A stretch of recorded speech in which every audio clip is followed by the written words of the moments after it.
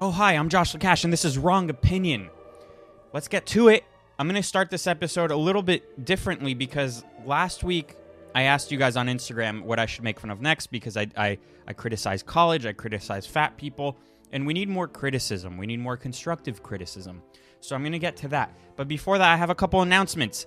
This is the last episode of the week because I'm going tomorrow to Miami until Sunday for a family thing.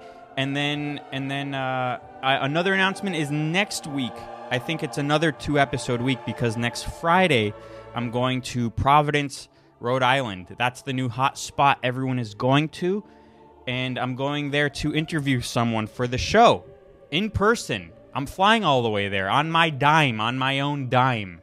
That's the type of content you're getting here. Who am I interviewing? You may ask, who lives there? That's the question. Who lives there? And then, we'll see.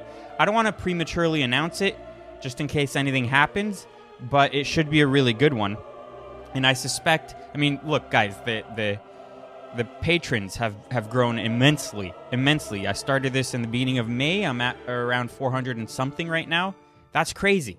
And I suspect after that interview, it's going to even blow up even more. Very few people can interview this person. And that's all I'm going to say. And a couple of breaking news things that I don't really have all the information for because I put together all the notes and then this stuff is kind of happening right now. Is the Breonna Taylor thing? They convicted, or they're pressing charges against one cop. They didn't convict him. They're pressing charges against one cop because they're afraid of the mob, which really never capitulate to the mob because as some of these video clips will show, they're already mobilizing and they are obviously being helped.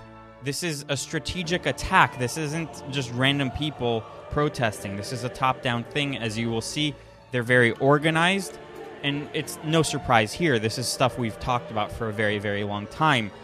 And but also the National Guard is mobilizing, and they called a state of emergency because they knew that this would happen. But why is one cop being charged? I still don't understand. Because when it goes to court, they're not going to be able to convict him. The same goes for Kyle Rittenhouse, which is another thing. The lawyers for Kyle Rittenhouse released an 11-minute video of their defense. And it's clear, even more now than ever, because there's a million different angles, videos, and everything that should clear Kyle Rittenhouse. And he should be a free man. They're charging him as a man, so let's just say he's a man. He's 17, and I also think that when they let him go, when the charges are dropped, because it's inevitable, there might be rioting, but he's gonna be even bigger than Nick Sandmann, the kid from the Covington Catholic School that he was able to sue all the major media networks for slandering him. Is that the right word? Slander or libel? Both. They're both written and spoken. And not only that, but so they're making Kyle Rittenhouse a hero. They're making him a hero. And I think that he is going to have a major case to go after all of these media outlets. Not only that, but major politicians. Like, I think it was Ayanna Pressley, one of those trios of AOC, whatever they're called, the Squad. She has written some horrible lies about him, calling him a white supremacist. There is no evidence that he is one, and she's just going to get herself in trouble. So they released all that, and there's just way too much to talk about, and I want to get through. There's stuff I wanted to talk about before, but I did a Supreme Court RBG show on Saturday, and then I had an interview Monday, so I have to get through this stuff. Before that, I'm gonna try to make fun of every single suggestion sent in. On Instagram, you can send in questions, and I got 14 pages of those questions, so I'm gonna go through them. So I asked, what should I make fun of next? I said, I made fun of fat people therapy in college. And the funny thing is that although people saw I wrote those things that I made fun of, again, they sent in college and fat people. I guess a lot of people are kind of fed up with fat people and the fat acceptance movement. it's very in your face. It's pretty much everywhere. You look at it in the magazines. Do people buy magazines? You see it on the billboards. You see it pretty much everywhere. You see it on every website for clothing. You see it in Target. Go to Target, there's obese mannequins, which I never thought could be a thing because they don't eat. Mannequins don't eat. And so people are fed up with the fat people. Our country is 40% obese.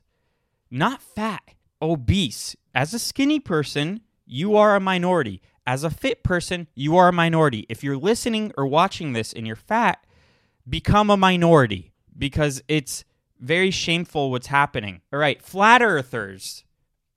I mean, you don't need to make fun of flat earthers. They make fun of themselves. I'm going to blast through. There's so many suggestions. College and how the most educated generation in history is the least employed. Well, being educated doesn't necessarily mean you're smart or you know things. You know what they want you to know.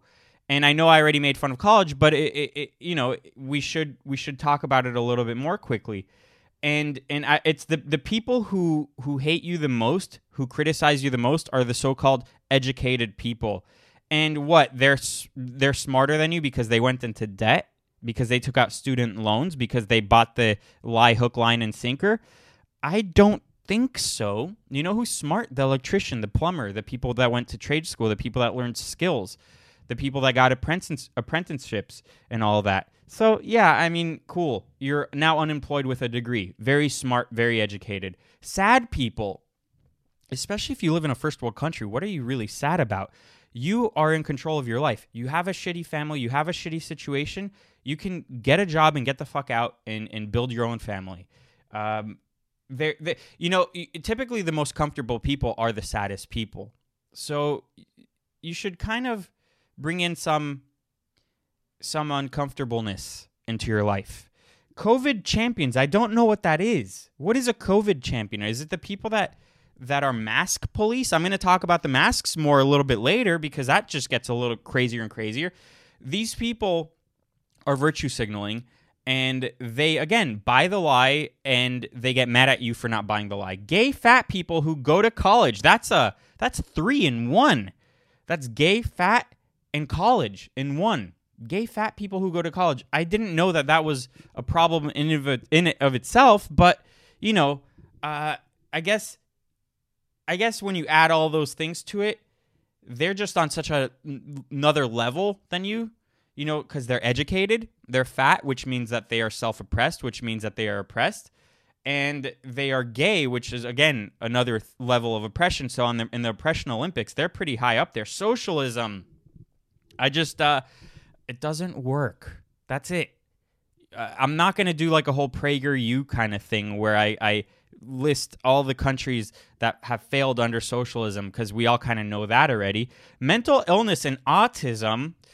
Autism is I kind of look at autism like a superpower. So we need to embrace more people like that. And it's sad that people abort kids because they suspect that they have autism or something. I think that those people are kind of maybe on another level on the evolutionary scale maybe, but who knows? Mental illnesses, most people who have them don't, and they are just gay and stupid, and they like to use these sorts of things as a crutch. Biden supporters, are there any? Are there any Biden supporters? Stupid nerds. Nerds, I think, are supposed to be smart. I don't know if they are stupid. I didn't know that was a major problem. OnlyFans. Well, I've been seeing many posts about these girls on OnlyFans who their fathers support them. And really, are they fathers? I mean, their daughters wouldn't be on OnlyFans if the fathers were present in their life. OnlyFans is a major problem. OnlyFans is as big or a bigger problem than porn is because you're basically enabling the porn industry. You're kind of, the porn industry is horrible. It, again, is involved in human trafficking and underage sex and all of that. It's a mind virus. And I think that OnlyFans is even worse because it means that it's the fragmentation of the porn industry. And I think that it's very scary that women are gravitating towards that kind of thing than creating a family. And also, do they not realize that that their value drops every year that passes, there's always going to be a younger girl waiting in the wings.